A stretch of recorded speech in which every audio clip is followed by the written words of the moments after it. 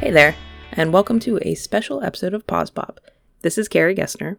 If you listened to the episode from December 11th, you know that I chatted with my friend and fellow author C.S. Lytle about Terminator Dark Fate. What follows here is the full, unedited version of that. Needless to say, spoilers abound, so tread carefully. And without further ado, here you go. So, I have with me here C.S. Lytle, and I will tell you, I'll probably cut this out, but I will tell you that all week I've been trying to call you C.S. Lewis. I was like, that's not right. So, I'm talking to C.S. Lytle, and C.S., why don't you tell me, like, we're both huge fans of Terminator Dark Fate. So why don't you tell me a little bit about yourself and then also your background with the Terminator franchise to get us started. Okay. Well, I'm a writer and librarian, and I always put my little autobiography as you can find me doodling and daydreaming in North Carolina. You can read a short story of mine called The Linear Concept of Time on the e-magazine All Worlds Wayfarer. As far as the Terminator franchise goes, I really don't have that much of a history with it. I've never seen the original movies. I have not seen the Sarah Connor Chronicles, but I am thinking about fixing that. I've seen a couple of the more recent movies, but they just really didn't make that much of an impression on me. I just am a huge, action adventure movie watcher generally, and I think I just watched those as an outshoot of that. So, yeah. Okay, cool. So I haven't watched a ton of the Terminator franchise. I think what I'm most familiar with is the Sarah Connor Chronicles. I think it was 2009, so I watched it as it was on. And don't remember a ton about it. But if you want to get into it, I was thinking about watching it again, and it's free on IMDb TV. Oh, okay. Yeah, so I think it's free with ads, but you might want to check that out. Okay, so I started watching the first Terminator this week, kind of on my lunch breaks, and I haven't finished it yet.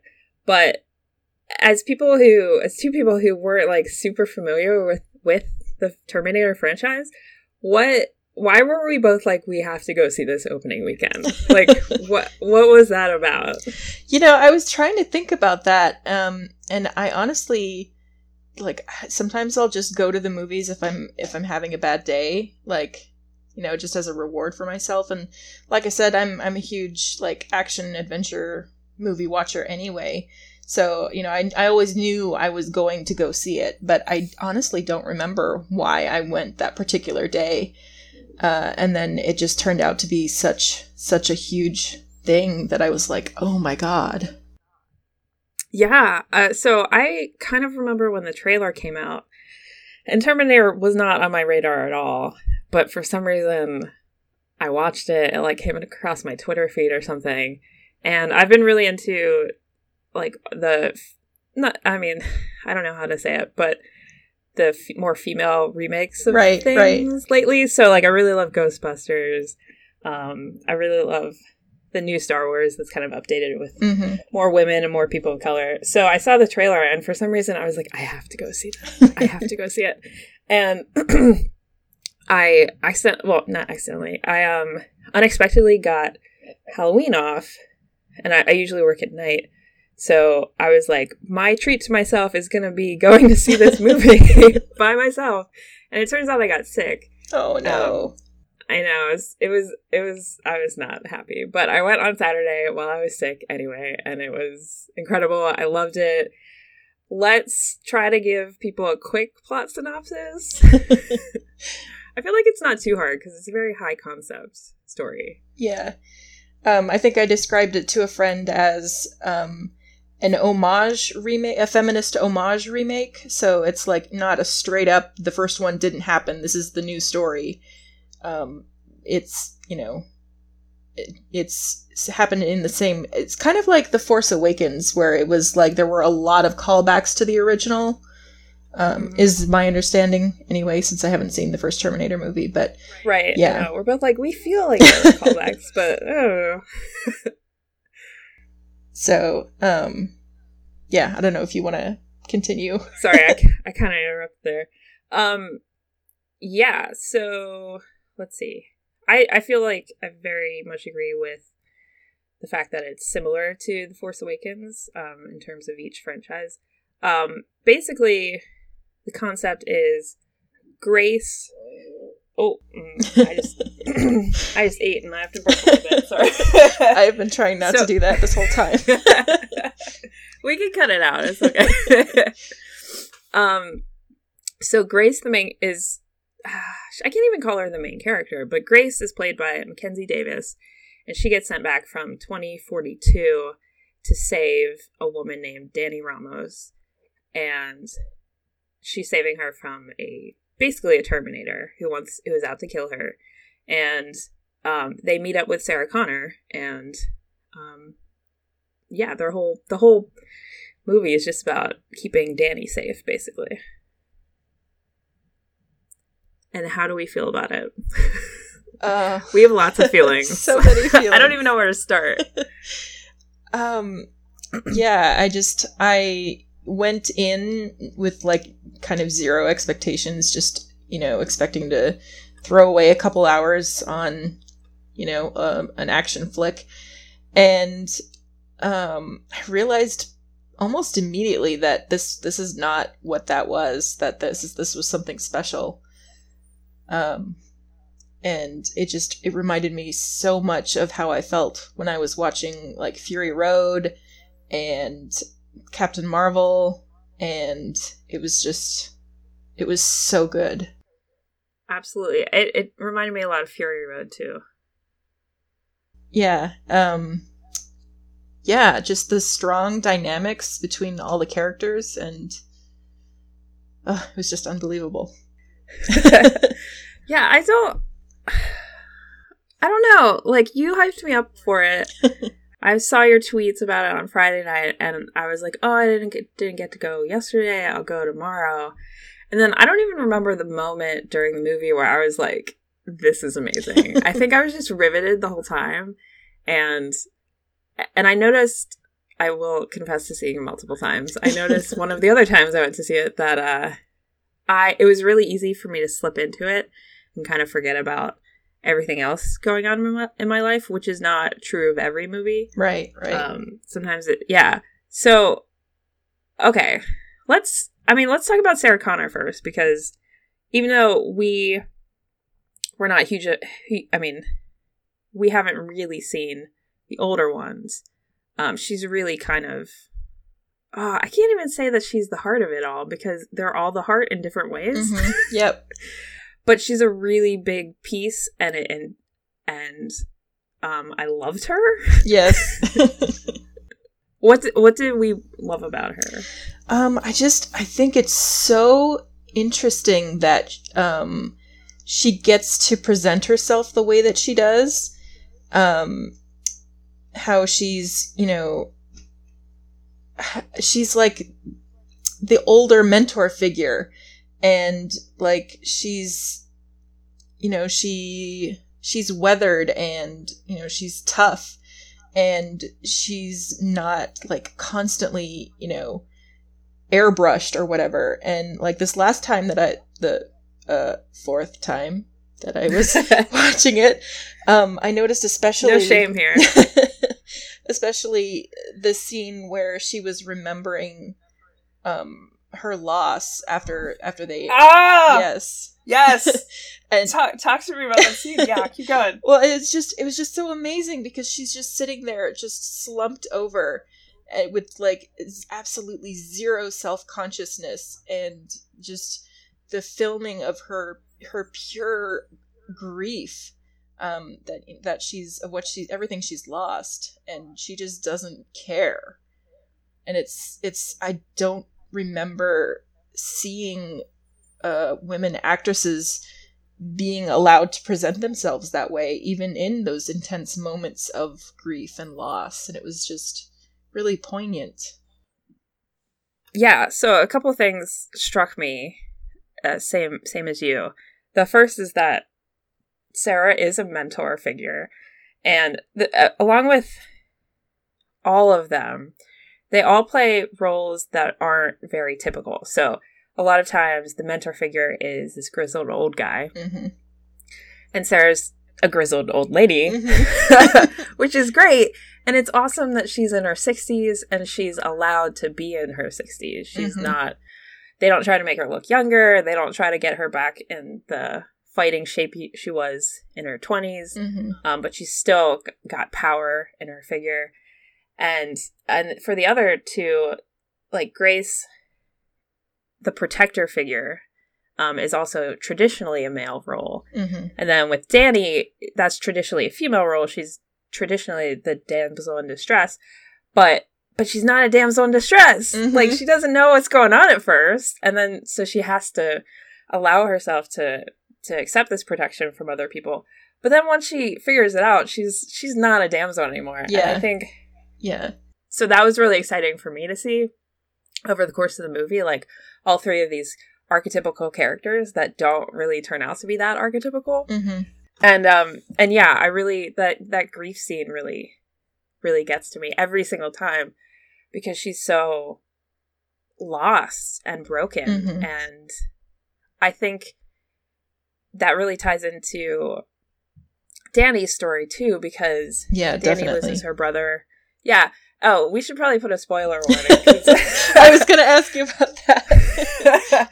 Maybe I'll go into the beginning and put one because we're going to talk about a lot of spoilers. But Dani loses some key family members, and both she and Sarah are allowed to feel that grief. They're not. They don't have to brush it aside. Like, there's a scene of Dani crying, and there's that scene of Sarah. She's not crying, but she's absolutely grieving. And I thought it was really great to see women who they were super strong in the traditional sense of what we think of as strong female characters, but they were also really human. And they were allowed to be soft at the same time, I think. And I was thinking about how well it worked out to have the three of them together, because even though Grace suffered, that great loss of losing her entire family after Judgment Day, she was so young, and, she grew up after that world came into being. And so I feel like it was so important for Dani and Sarah to have that moment, that they recognize each other's grief because they were both ripped out of a normal world just, more recently. Well, not for Sarah, but you know what I mean. Yeah, no, I totally understand. Yeah, so Sarah's awesome. Who do you want to talk about next, Dani or Grace? Oh, I don't know. They're both so amazing. I think let's talk about Grace first, because Dani is really special. I think. I mean, they're all special, but so let's see. Dani, at the beginning of the movie, you see her as a caretaker for her dad and her brother. She works at a factory with her brother, but it's clear from the few minutes of scenes there, she's very much of a take charge kind of person. And then the moment her path intersects with Grace is when the Rev 9, who is the Terminator figure, comes and tries to kill her in the factory, and Grace is the one who stops that from happening. And then there's a really cool fight scene, and then they go on a car chase, and it's just like, like, at what point were you like, Dani's amazing and I love her? Pretty much from the beginning. I was interested in her, and then when it became clear that she wasn't, that she was this take charge sort of person, and that she, it wasn't just that, she's the woman of the house, but she was also like, she had connections with people, and, she I guess when the guy at the factory said, he's not you, we can afford to let him go. We can't lose you. I was like, oh, that's interesting. Yeah, definitely. And then over the course of the movie too. Yeah. She's the real reason that Sarah and Grace work together. I thought it was funny this last time. I was thinking, It's funny that aside from Danny, the one with the most social skills is actually the Rev 9. I know, he's so charming. And he just sneaks his way in there, and then Grace and Sarah are, like, brutally forcing their way, and, like, here's a gun, and that's my prescription. Yeah, definitely. I guess we're talking about Danny already. We were supposed to be talking about Grace. Oh, yeah. Oh, well.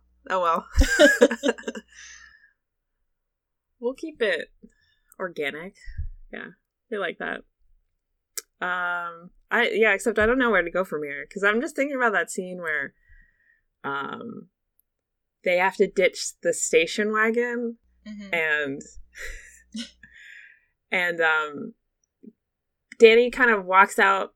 They park beneath the bridge, and Danny kind of walks out, and Grace, like, puts herself in front of her and, like, checks the surroundings, and then she goes and makes sure it's okay, and then she goes back to talk to Sarah.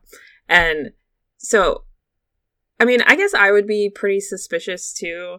I have this problem in my writing where people are doing things, and some of my beta readers or my mentors are like, why is this person doing this? Like, what's their motivation? And I'm always like, because they're a good person? like, what do you mean? So I never really questioned Sarah's motivations, but then Grace, obviously, she trusts no one. She's just like, I'm here for Danny, no one else. Don't touch me. Don't touch her. And then, so she comes back to talk to Sarah and basically asks her why she's doing this. And Sarah is like, because she was me. And, I mean, that's a callback to the first movie, sure, but I thought it was a really... I don't know. I thought it was a really poignant motivation for why she steps in and does try to help them. Yeah. I really like that. And I think maybe it's too because I like seeing like mother figures in movies. I don't know. Anyway, we got off track a little bit, sorry. No, it's all so great, and like I know. You have such great moments where, you know, like after Grace checks out from under the bridge, and she just gives Danny this little nod and touches her shoulder as she walks past, and that kills me every time. Yeah, Danny and Grace have a really interesting relationship. They do, yeah. From both of their perspectives, I think. Yeah. It's okay. Sorry, go ahead. No, go ahead. No, go ahead. Oh, it's it's such a great progression from the beginning of the movie. You know, watching them work together almost from the beginning, because you have that moment right after the first fight where Danny is going to go to the police and Grace is crashing, you know, because she's augmented, and so her metabolism has been fine-tuned for like short crazy bursts of energy, and then she crashes, and so that's happening, and she can't Danny is like, you can't stand, how are you gonna, you know, what are we gonna do? And Grace has to convince her to come back, and once Danny decides to do that, it's like they're in it together. Yeah, and part of what I love about that moment is Grace does convince her, and then Danny comes back, and instead of letting Grace drive, she like just tosses Grace into the back seat. Yes. And Grace says, "You can't even." Yeah. Oh my gosh. Yeah. Grace is like, "You can't even drive. What are you doing?" And Danny says, "I'll figure it out." And I think that was actually, thinking about it now, that was the moment where I was like, just 100% in Danny's corner. I was like, yes! Oh, you don't know what's happening, but you're going to do everything in your power. Yes. I love characters who, I don't know even how to describe it, just baby characters who are in a situation, they're like, I'm going to do whatever it takes to get out of this. Yeah. But I thought, going back to Grace a little bit, from a story perspective, I really loved the fact that she crashes. Yes. I thought that was super interesting. Yes. It's such a smart, like, tension device, really. And I feel like they could had the potential to overuse that, you know, like, oh, she's crashing again. But I just felt like every single time they used it perfectly for the situation they were in. And it's like, also like, you know, how they always tell you if your characters use magic, there has to be a price, you know, because otherwise, you know, they would just wave their hand. Well, if Grace was this all-powerful augmented soldier, then yeah, she would just, and what a great complication, like what a great roadblock to throw in front of the characters. Yeah, for sure. Oh, I had thought about that, but it flew my brain. Oh, I don't remember. Sorry. You're fine. Okay. What else did you like about Grace? Like I really liked that, you know, she was this physically strong character, you know, and she had this take charge attitude, and she was on a mission, but she wasn't necessarily like a leader. And I mean, you know, obviously she's not stupid, but like she just she's a soldier. She's a good soldier. And like I keep thinking of her as like, if you play through the video games as, you know, the Paragon, or, you know, the Paladin as the honest, you know, straight arrow character. And even though she has those moments where she's like, I could rip your throat out if I wanted to, so don't annoy me, you know, or she drops the gun on the counter and is like, there's my prescription. And then when the pharmacy tech is just like, and she's like, ugh, and she goes to get it herself. She was never serious about hurting him. Right. Yeah, I think I mean, it's kind of badass to pull a gun on someone when you're in a life or death situation. But I really enjoyed when she didn't follow through with it. She was just like, yeah, okay, I'm just gonna go get the meds I need. Now, just like, don't stop me. Yeah. But I'm not gonna shoot you. Yeah. Yeah. I thought that was interesting. Yeah, so I'm very attracted to protector types. Mm-hmm. And I think you can see that in my fiction too. A lot of my main characters are very protective. So I think that's part of the reason that I loved Grace so much. But as over the course of the movie, yeah, like you see her deferring to Danny, and you see her she wants to follow orders to keep Danny safe, but she's also like, hey, sometimes I don't always know the best way to do that. Mm-hmm. So I'm going to let Sarah take the lead here. Or, yeah, I really hate this plan of using Danny for bait, but that's what Danny wants to do. So we're going to do that. Mm-hmm. And I just really loved how all of that developed organically, because it goes hand in hand with Danny becoming a leader throughout the movie. And then when you hit that moment in the plane, mm-hmm. where, oh my God, I like get chills every time I watch it. But you hit this moment in the plane where it seems like all is lost, you know, and Carl is like, hey, if we continue on this path, we have 12% of success. And Danny's like, but that's not 0. Mm-hmm. Yes. And then that's the moment when Grace reveals that she not only knows Danny from the future, but Danny is the leader of the entire human resistance against this AI called Legion. And like, it's such a satisfying moment, because Sarah, there's an earlier scene on mm-hmm. the train where Sarah is absolutely certain that Danny needs to be protected because Danny was her. Sarah was going to give birth to John Connor, and that was why John Connor was going to grow up to be the leader of the resistance. Mm-hmm. And that was why they wanted Sarah dead. So she's like, oh, obviously Danny's going to give birth to some dude who mm-hmm. then leads the resistance. And the first time I saw it, I really didn't understand why Grace got so angry after that. But I mean, obviously now I do. Yeah. I was like, yeah, okay, that makes total sense now. But oh god, I lost my train of thought. But like they're in the plane and all is lost, and Danny's like, no, let's keep going. We have to keep going.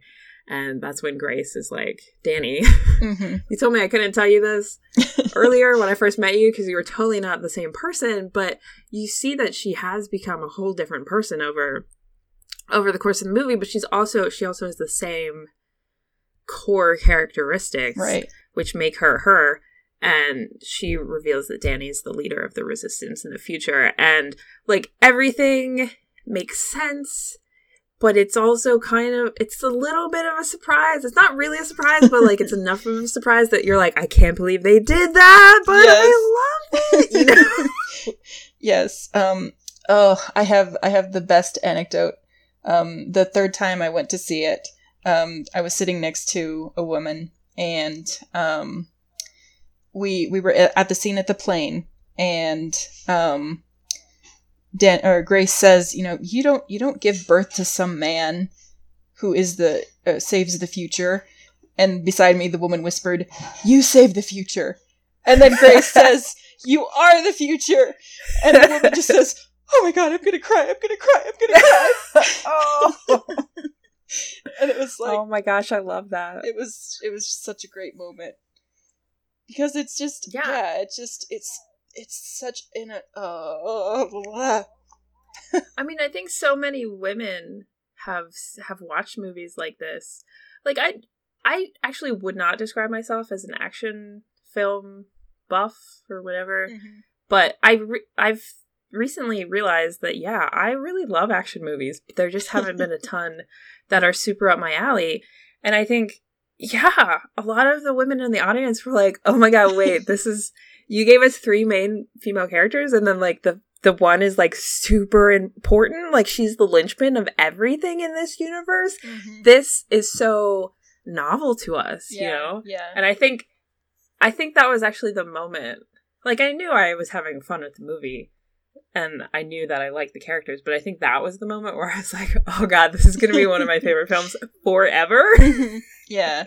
And I mean, as someone, who will watch pretty much anything that is fast-paced with explosions, like, it's like eating saltine crackers almost, and then eating this was like, or watching this rather, it was like eating something that, I had never tasted before, but that was just so good.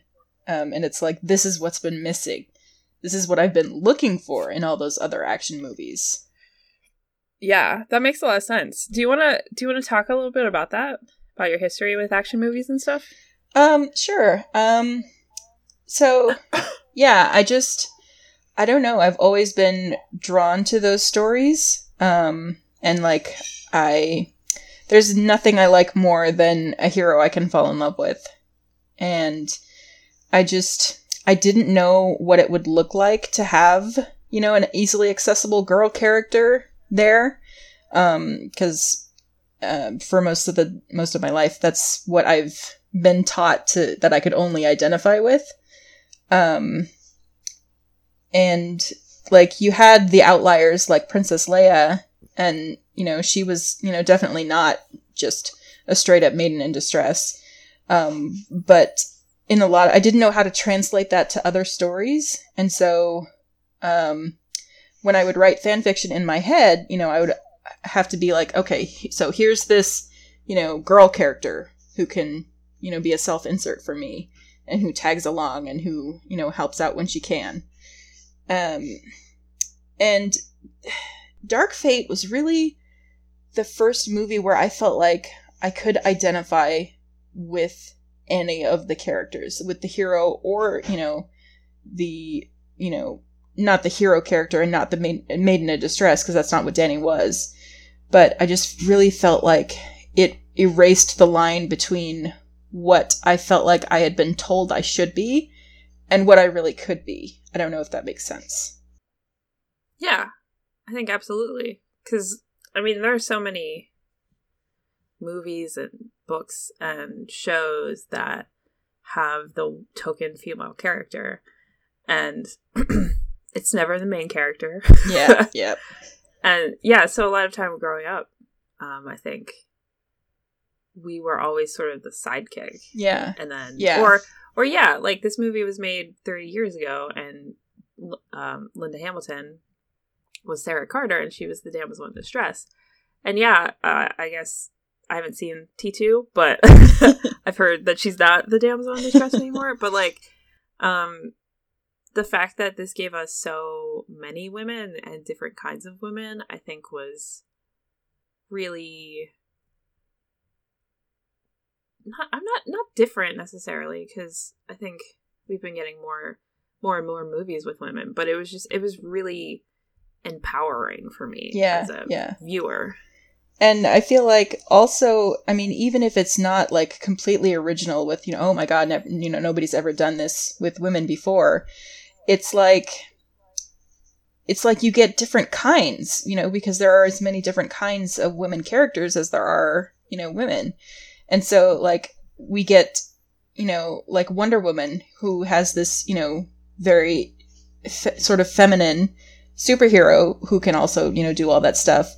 But then, we get like Captain Marvel, who is, very much more like almost like a bare knuckles kind of fighter, and like a very kind of a harder character. And it's seeing them both is great because, there haven't been heroes like that. And then, you get characters like Furiosa from Fury Road and the other female characters in that film. So it's filling in the different kinds of representation that, male characters have always been shown in such a wide spectrum. Yeah, that's a really good point. So, yeah. I don't want to follow up with that because I feel like I would just say the same thing over again. But yeah, I totally agree. And that's why I think the more female characters we see, the less they'll be confined to the damsel in distress role. Right. Or, Madonna and the horror and stuff like that. Definitely. Like, less restrained to stereotypes. Yeah. Oh man, we're at 30 minutes. Gosh, we might have to make this like a special episode. Like, just listen to Carrie and CS talk about Terminator Dark Fate for half an hour. Do you have what else do you want to talk about? Because like, let's just go. Let's just go as much as we want to. Okay. Well, I may have said something like this before, but I just, one of the things I appreciated about Dani's character is that, the very fact that she is such a caretaker was kind of, it wasn't, I hesitate to, like, I don't want to say, caretaking is a feminine thing, but I think that has been how our culture has coded it. And in this movie, it wasn't coded as, like, a feminine damsel in distress thing. It was, like, part of her leadership qualities. And, like, if you look at through the film, 90% of the time when the three main characters have to interact with people outside their circle, it's Dani who is the facilitator, the grease that makes things work. And Sarah has that one guy that she calls up from the military base. But other than that, like, Sarah and Grace would kind of be lost without her. Absolutely. So that's, yeah, I feel like that was a huge part of Dani not being a damsel in distress, even aside from the fact that, she doesn't, even under this overwhelming loss, she doesn't, like, fold up and close off. And she has a moment with each of the other three characters, Grace, Sarah, and Carl, where she acknowledges their pain, and she has room in herself to do that, and she's such an amazing character. Oh my gosh, that's true. I didn't really connect that, but yeah, she has those moments with all three of them. So great. Wow. Yeah, no, absolutely. And I can't add it to that because you said it well. Let's see. Okay, so one of the things that I have written in my notes is that yes, Dani is a leader and she's a caretaker, and she is the reason they get, well, she's part of the reason they get as far as they get. But there is a really satisfying back and forth in her relationship with Grace. Mm-hmm. Because, I mean, at first, obviously Dani has no clue what's going on. And so Grace is the one with the power because she's the one literally saving Dani. But then, I don't want to say the power in their relationship, but the roles in their relationship kind of flip-flop throughout the film. And it's very clear that they wouldn't be able to finish this without the other one. Yeah. You know? Yeah. And I don't know. I just really enjoyed that. Because normally I think it's less balanced. Yeah. It was definitely a collaborative relationship. Ah, that's good. That's a good word for it. Yeah. Yeah, because, I mean, I love that word because I love stories where women support other women. And so often when you have a movie like this, maybe, I don't know exactly what I'm trying to say, but I think too often female characters are pitted against one another. Definitely. And yeah, and just to see three women who are different, so different, but they're all working toward the same goal and they all help each other out and they support each other is what I think, that was one of the most satisfying things about the movie. I was like, yeah. You all care about each other so much.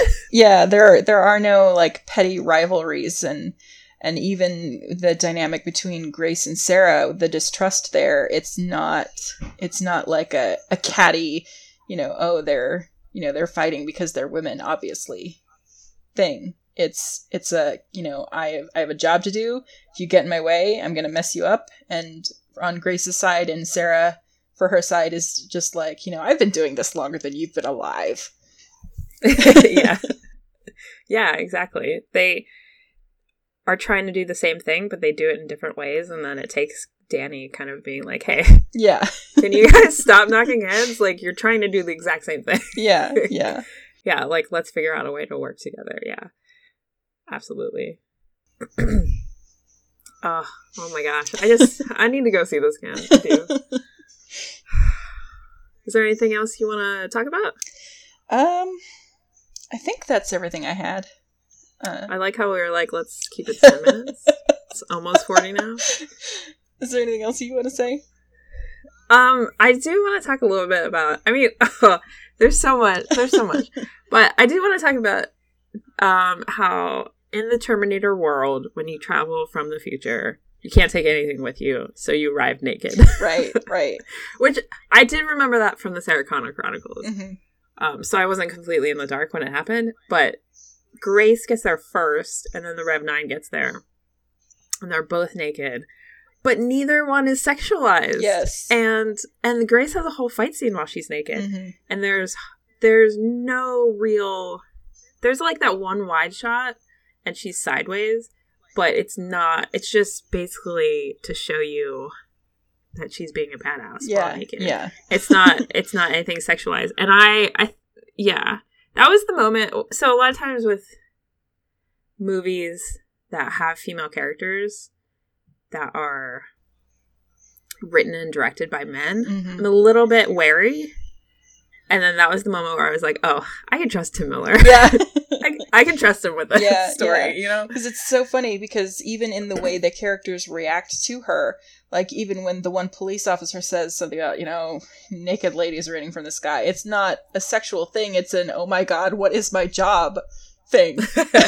Right. And then the two kids, well, teenagers or whoever, they help out Grace, and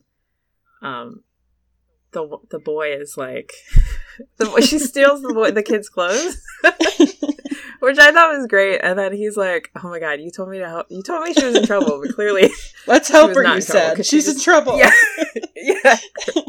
Yeah. And I just love that, because there was no like, I don't know, there was no like, oh my god, it's a naked lady. It was just like, we're trying to help her, Mm-hmm. you know? Yeah. And then she stole from us. So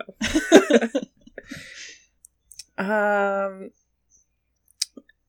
music was amazing. Can we talk about that a little bit? Yes. The music. It's by... Sorry, go ahead. No, I was just going to say it's amazing. So it's by Junkie XL, who has a real name. Oh, okay. Here, I found it. It's Tom Holkenborg. I don't really... Oh, he's Dutch. That makes sense why I can't really say it. But he did... Oh my god, he did a YouTube video where he answers a bunch of questions about the score. That's cute.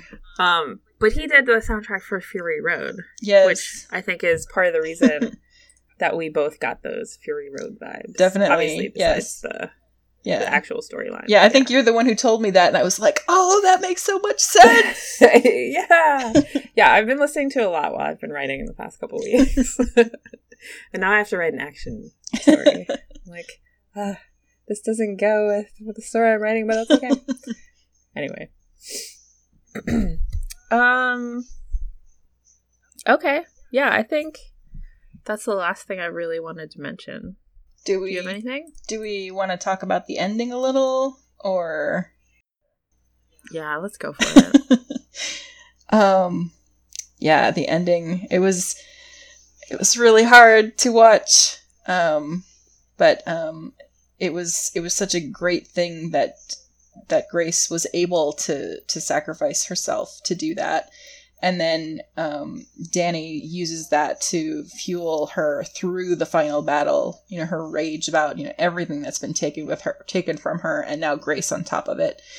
And I love the scene where she finally hits the Rev 9 with, I can't remember what they called it, but Grace's power source. I think they just call it the power source. Yeah. Okay.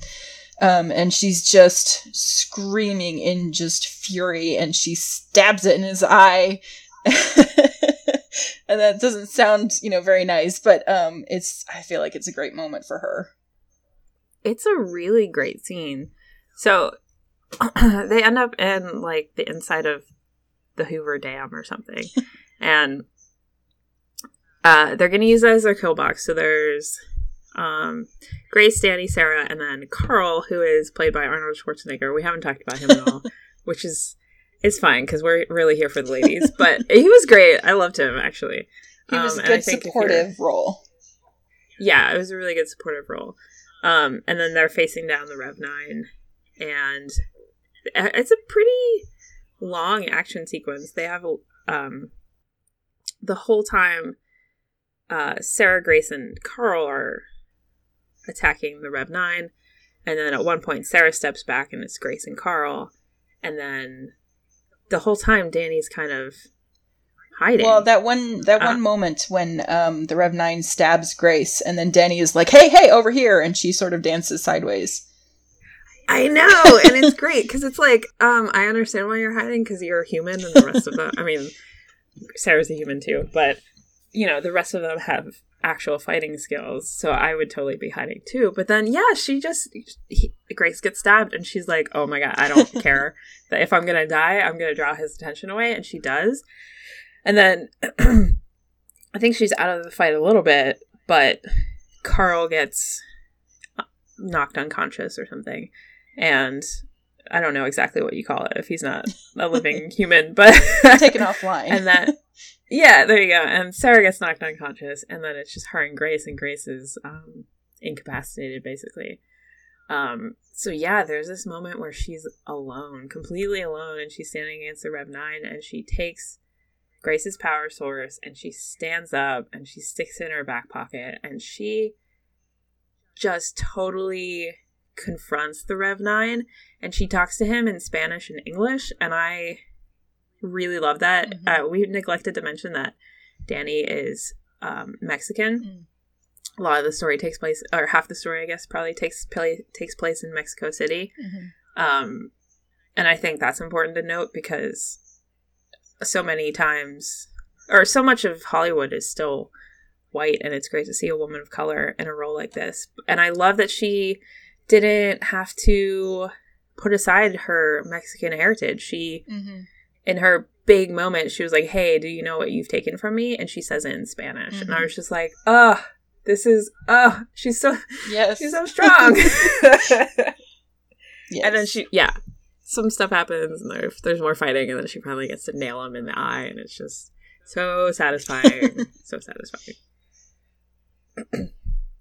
Tell me more about how you felt about that. I feel like I cut you off. So. Oh, no, I don't think so. Okay. Yeah, it was just such a great cathartic moment for Dani and for the audience through her. And there's just that moment between her and Grace when she's obviously hurting Grace, and she says, I'm sorry. And Grace says, I'm not.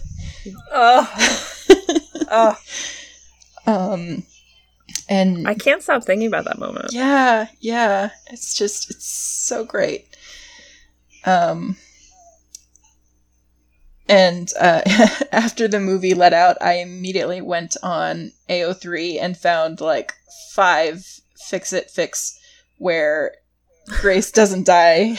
It was great because that's kind of something that I had in the back of my mind throughout the whole movie is, yeah, this is great, but also, oh my God, we are going to get so much FF fan fiction out of this. It's going to be great. Well, and I do want to talk about that, but I want to come back to the fix because I know you don't, I mean, the ending is sad no matter which way you slice it, but I don't know if I would like it as much if Grace does not sacrifice herself. And more importantly, in my view, is when there's a little epilogue where Dani and Sarah are watching current Grace. So she's like 12 years old. Right. Before Doomsday, or what do they call it? Judgment Day? Yeah, I think so. And Dani gets back. They both get back in the Jeep, and Dani says, I'm not going to let her die for me again. So, and like, then the movie ends, and so Grace is still dead. But like, at the same time, I was just like, this is, time travel is fantastic. And I just really love the potential of, hey, she's going to change the timeline somehow to make it so Grace doesn't die. And I love possibilities like that. Oh, yeah, that became instant headcanon that, this version of Dani went on to find some way to keep Grace from dying again. And I think in one of the fics, the way the author did it was that Dani secretly put in a second power source that kicked in once present Dani took out the main power source. That would make the most sense. I'm down with that. I can headcanon that. But too. no, I definitely see it was the emotional resonance of that sacrifice, and Dani's resolve to find a way. It was just so perfect. Yeah, and she's gonna do it because she's Dani. Of course, right? She's like, I don't care if I know how to drive. I'm gonna learn how to drive because you're sick. So. I don't care if you died. I'm going to find out how to bring you back. Oh, figure it out. Exactly. And she will. Yes. So do you want to talk about them at all? Grace and Dani? I mean, yeah, it's pretty obvious that I ship them, I think, from everything I've said. And I feel like the actresses have a pretty strong chemistry.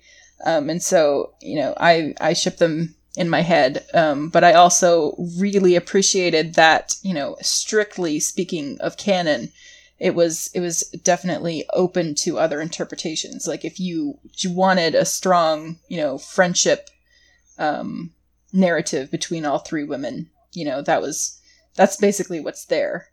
But it also is just so satisfying to see that caring, protector, relationship between 2 women. And that meant so much to me. That's great. I didn't view it like that. I mean, I could definitely see how it could be. But I'm really someone who's into not having any romance. So I really appreciated just being able to watch an action movie where three women were kicking butt, doing it together, and no one was falling in love, and that's totally cool. I will take issue with the fact that you think Sarah and Danny's relationship is friendship. Well, that's true. Yeah, because I don't think I put this together right away, but the first scene is John Connor getting killed, and that affects Sarah throughout the movie. Yeah. Even though it's 20 years later, and then at the end, she's basically Danny's mom. Yeah, like, oh, this is so nice. She's gonna pass on everything she knows. Yeah, it's great. It's found family, I guess, more than friendship.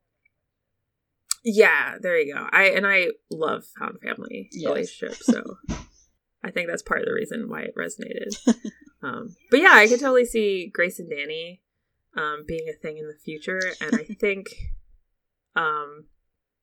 I think that's a super interesting possibility, and I'm really sad that it's not doing well at the box office, because why are people sleeping on this?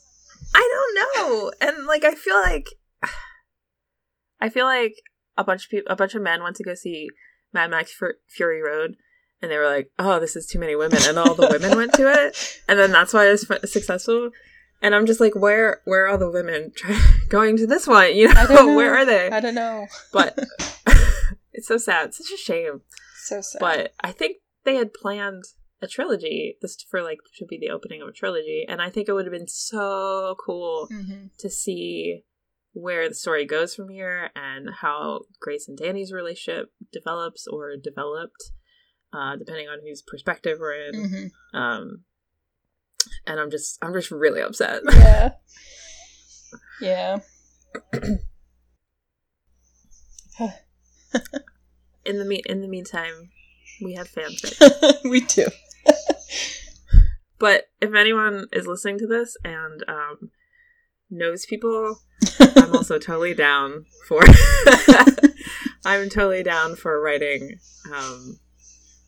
writing movies 2 and 3 in novel form.